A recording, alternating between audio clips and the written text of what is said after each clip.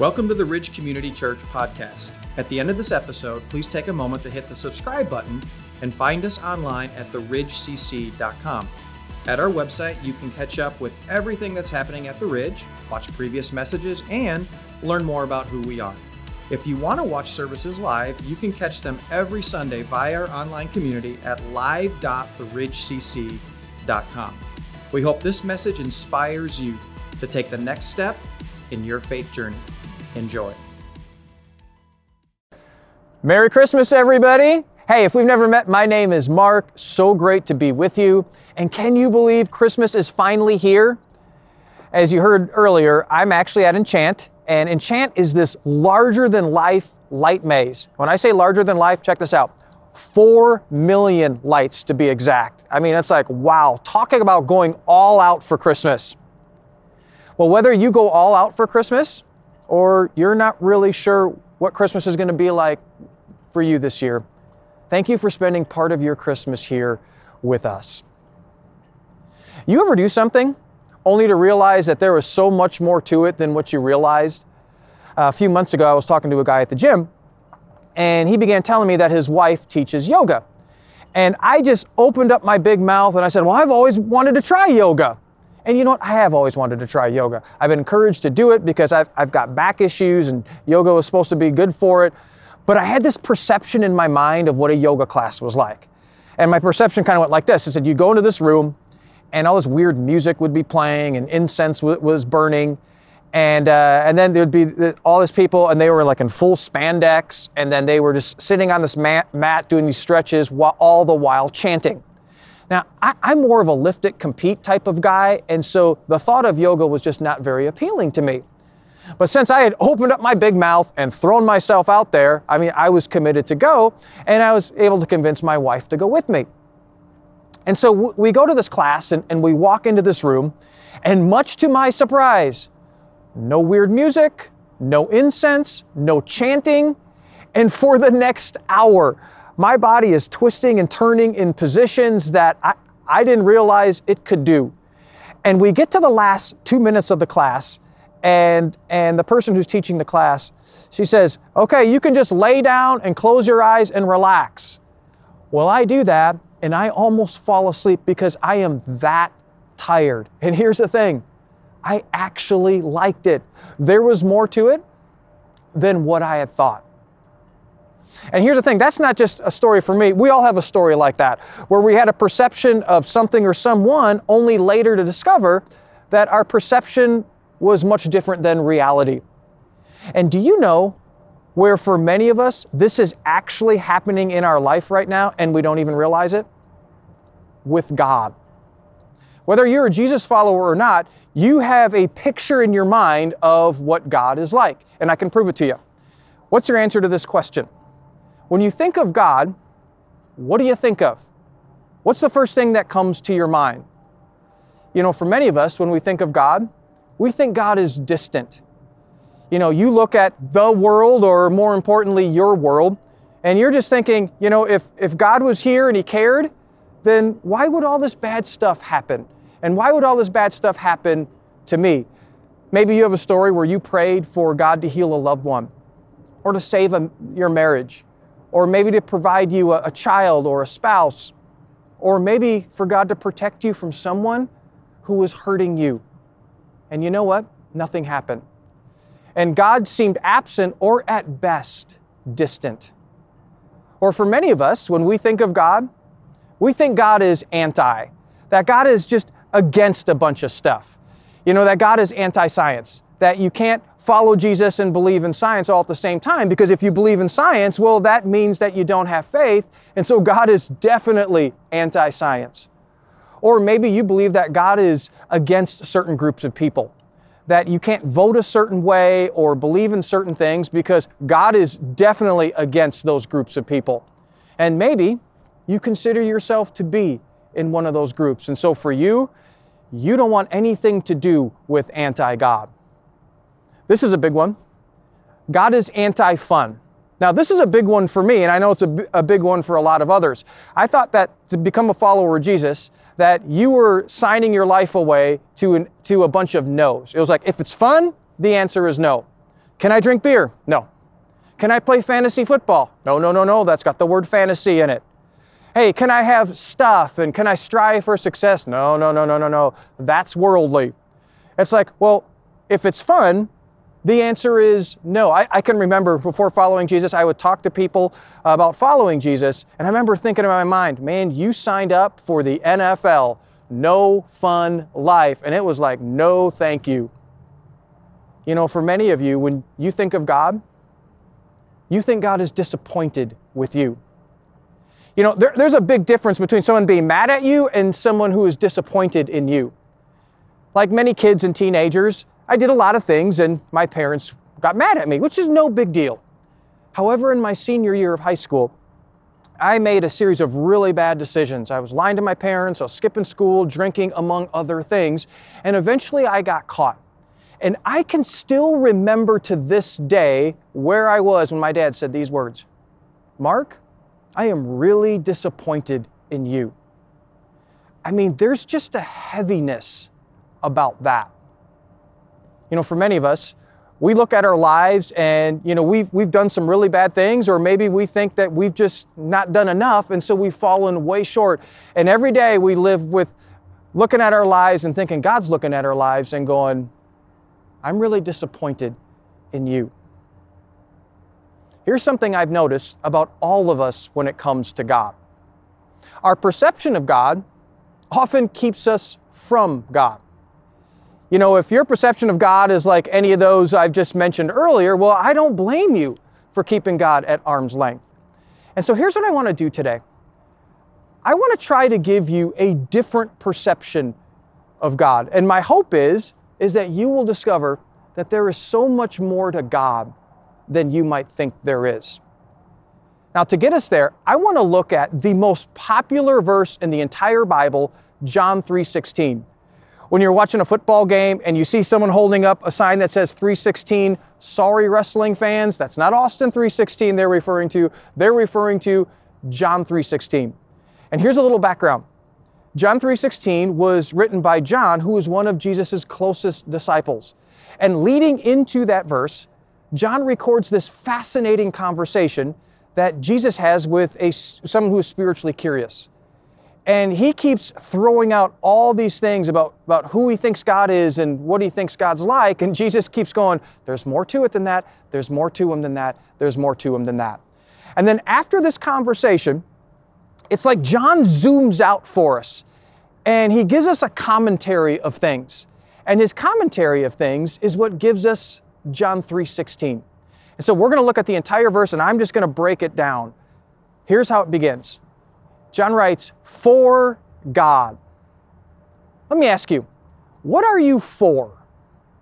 You know, you might be for family, you might be for friendships, you might be for vacations on the beach, especially right now. You might be for the Packers again and you're relieved because you weren't for them a couple games ago, but now they're winning and now you can be for them again. You might be for Christmas. You know, if you're guys, you're for next day delivery, and you know what? You're really for gift cards. Praise God for gift cards. I mean, we all have things that we're for. And here's what we don't think about. What we're for reveals what truly matters to us. Do you know what the most popular verse in the Bible is all about? Not what God is against, not anti, but what God is for. And John's going to tell us what truly matters to God. And so he writes, for God so loved. Now, I would bet you've heard someone say, God loves you. I mean, we've heard it so many times that it's kind of lost its meaning to us. Growing up, I can't tell you how many times, just as a kid and as a teenager, I would have my mom or relatives or my mom's friends, and they would say, oh, you get your eyes from your mom. You get your eyes from your mom. I mean, I just heard it tons of times.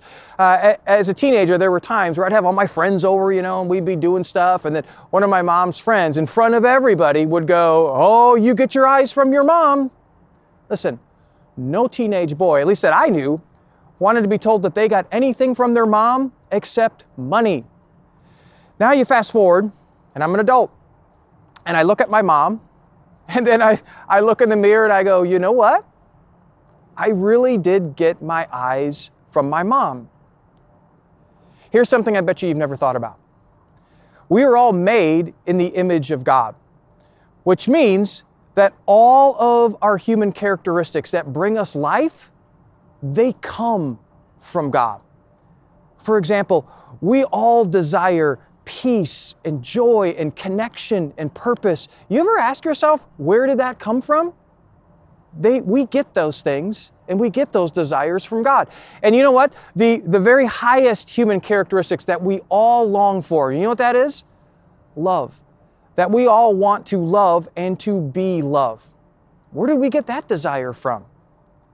We get that from God because God is love.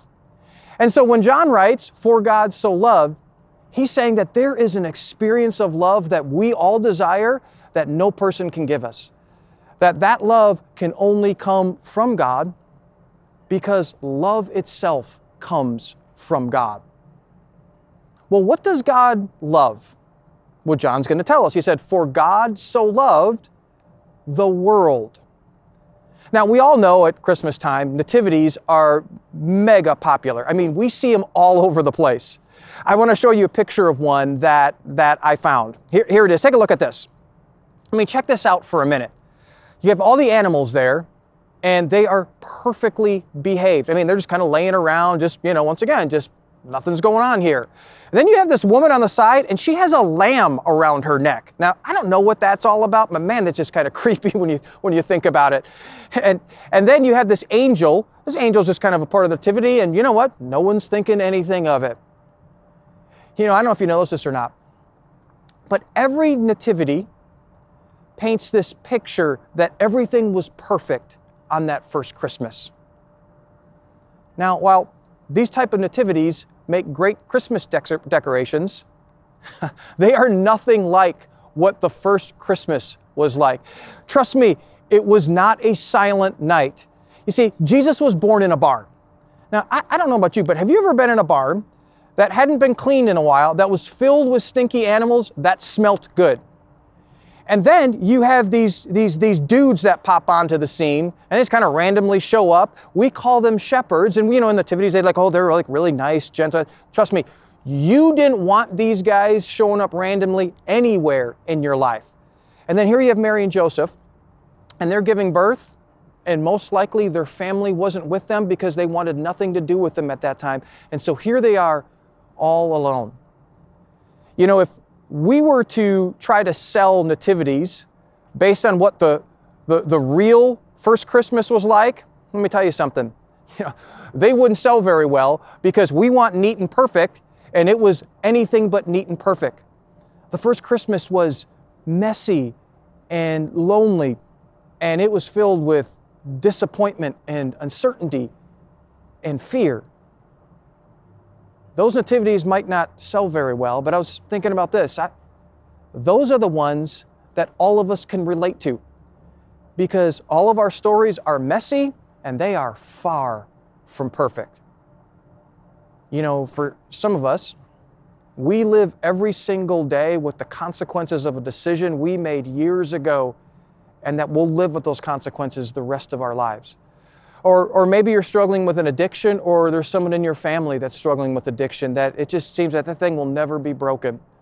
Or maybe your family's falling apart, or maybe your family already has fallen apart. Or maybe you recently received news from the doctor that's going to change your life forever. Or you lost a job, or you lost a loved one, and you just still can't get over that. Maybe you're like Mary and Joseph, and you live with loneliness every single day. John reminds us that God stepped into our messy and broken world because He loves our world, because He loves people. And not just people at a macro level, but at a very personal level. In other words, He loves you.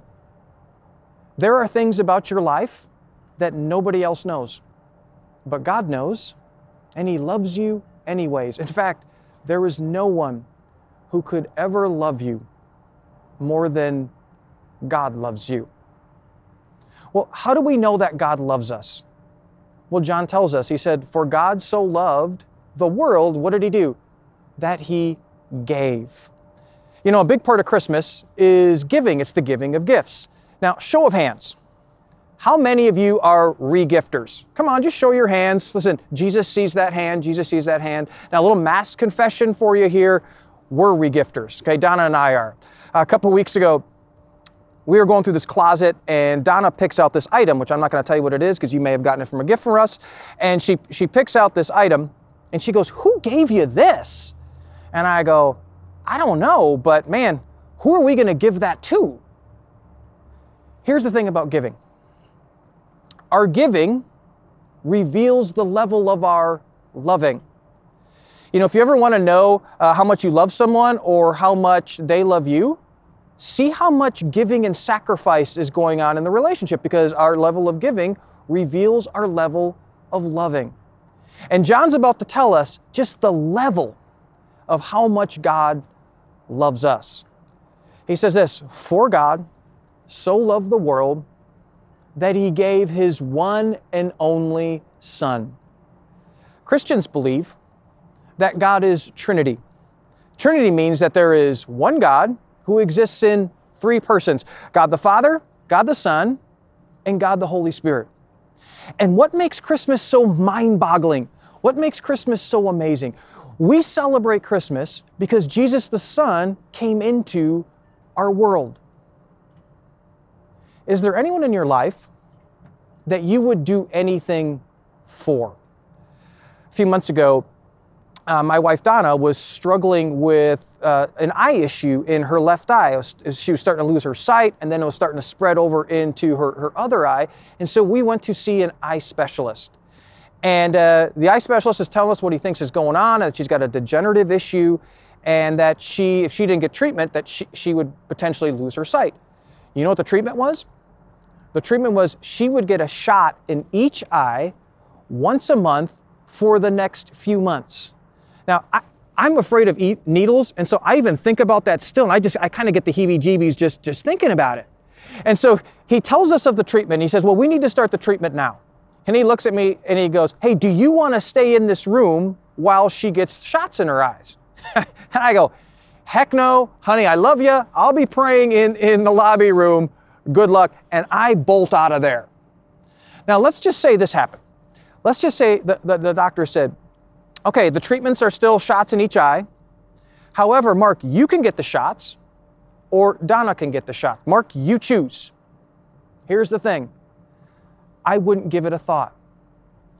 I would do it. I would take the shots because I love my wife so much that I would do anything for her. When I asked earlier, and I said, "What do you think God is like?" My guess would be no one says, "I think God would do anything for me." But I have this picture of God. And that the moment that sin separated us from God, in heaven, God the Father said, "Okay, who's going to redeem humanity?" And Jesus the Son said, "I will." And the Father said, do you know what that's going to cost you?" "Yes, I do." "Well, do you know what that's going to cost us?" "I do." "Then why go?" And I believe Jesus the Son said this, "Because either I die for their sins or they die for their sins." And God didn't even give it a second thought, and he said, "I'm going to do it because I love them that much that I'll do anything for them." Now, John then switches gears, and he switches gears to focus more now on what this means for us. And he says, "For God so loved the world that he gave his one and only Son, that whoever believes in him," believes in Jesus. And the word believes gives this idea of to trust in, or to literally to lean your weight onto something. The reality is that every single one of us already trusts in something or someone that we think is going to give us life. You know, maybe it's a relationship, maybe it's your kids or the hope of having kids. It might be a career, it might be stuff, it might be money, it might be a political party. We all have something. And John's about to tell us what will happen, what we will experience if we trust in Jesus with our life. And he says that whoever believes in him shall not perish. And the word perish just means to separate. Literally, that we are separated from God because of our sins. Now, we hear the word sins, and we often think that means, oh, it means I do some really bad stuff. Well, sin is much more than that. Sin means to miss the mark. Sin is choosing to live outside of the life that God created us to live. And as a result, we step outside of a relationship with God. Now, you might say, well, I don't really believe in the whole sin thing, but you know what? You catch the idea, because here's what I know you've probably said. I'm not perfect. The problem is, God is. And so we all need help to close the gap of separation that exists between God and us because of our sin. We all know that we need forgiveness. And so John says that whoever believes in him, believes in Jesus, shall not be separated from God, but have eternal life. Now that phrase, eternal life, when we hear that, we think of the afterlife. We think of going to heaven when we die. And you know what? That's true, but only partially true. If you notice, he doesn't say will have, he says have. See, here's what's eternal life. Eternal life means life with God, both in this life right here and in the next life. Let me go back to something that I mentioned earlier. We all love, and maybe you'll experience this later at Christmas, we all love to be around a fire and just to laugh and connect with those that we love. We all have a desire for impact and purpose. And we all want to be fully known and fully loved. And whether you realize it or not, we all want to know God. And we want to know His grace and forgiveness in our life. And our tendency is to disconnect those experiences and desires from God. But where did those come from? Better question, who did they come from? They came from God, which means they find their fullness in Him. Eternal life means you were created by God on purpose, for a purpose, and you will only find life in Him. For God so loved you that He gave His very best, His one and only Son. He gave Himself, that whoever leans into Him, whoever trusts in Him with their life, they're not going to be separated from God, but they will have eternal life. In other words, they can experience life with God both in this life and the next. I recently heard a story of a man who was badly injured in a fire. He was actually trying to, his parents were in this house, and he was trying to get into the house and save his parents, but unfortunately, he didn't get there in time, and his parents didn't make it. And while trying to saving them, he burnt his face so badly that it disfigured most of his face. And the man was so devastated, both by the loss of his parents and the disfiguring of his face, that he wrongly interpreted what had happened to him, that God was punishing him for some of the things that he did in his life. And so as a result, he just disconnected from everything and everyone, and that included his wife. Well, his wife went to see a plastic surgeon. And the plastic surgeon said, I can restore his face. But the wife was reluctant. You see, he had refused help before, and she thought he was going to continue to refuse help. Well, the plastic surgeon was like, well, why did you have the appointment then? And she said, well, I didn't want you to do anything with him. I actually wanted you to disfigure my face so I could look like him. You see, I'm hoping that if I share in his pain, then maybe I'm hoping that he will let me back into his life. Well, the plastic surgeon refused her request, but he was so moved by this woman's love for her husband that he did something that he had never done before. He went personally to see him. And he went to his apartment, he knocked on the door, and he said, hey, I can restore your face. Silence. Waited for a little bit, then knocked on the door again, and he said, hey, listen, I can really help you. No response. And then finally, he just laid it all out there. And he said, hey, I just want to let you know that your wife came to see me earlier, and she wanted me to disfigure her face so she could look like you, in hopes that she could share your pain and that would open the door and that you would allow her back into your life again. That's how much she loves you. Well, there was a moment of silence, and eventually the doorknob slowly turned, and out stepped the man, and he started to receive the help that he had refused that entire time. What do you think of when you think of God? The way that woman felt about her husband is the way that God feels about you times 1,000. It's why we celebrate Christmas. God came into this world in the person of Jesus. And then eventually He went to the cross. And when He's on the cross, He said, I'm going to disfigure my body because of your sins in hopes that you will let me back into your life, because that's how much I love you. Some of you, you follow Jesus, but that is a very different picture of God than you have. And if that's you, here's what I want you to do. Over the holidays, I want you to memorize John 3:16. And I'm hoping as that gets up here and gets into your heart, what's going to happen is you're going to replace that old inaccurate picture of God that is actually keeping God at having you keep God at arm's length. And it's going to replace it with a new one, and the real one that'll actually move you towards God. You know, for others of you, you're not following Jesus, and you're going, I've never heard that before. There's way more to it than what I thought, and so you're curious. If that's you, I want to encourage you to do something. As the calendar changes years to 2024, I want to just encourage you, start going to church in 2024 and learn more. In fact, here's what I want to encourage you to do. Give it 3 months. Give it through Easter. Because here's the thing. If it's true that God is for you, that means it's going to change everything for you. That means it's everything different about you and your life in ways that you didn't even know were possible. But others of you, you're hearing this and you're going, you know what, there's way more to it. And you know what, that's what I have been searching for. And you're ready to take the step and make a decision to follow Jesus, to do what John said, and that is to put your trust in Jesus and what He's done for you.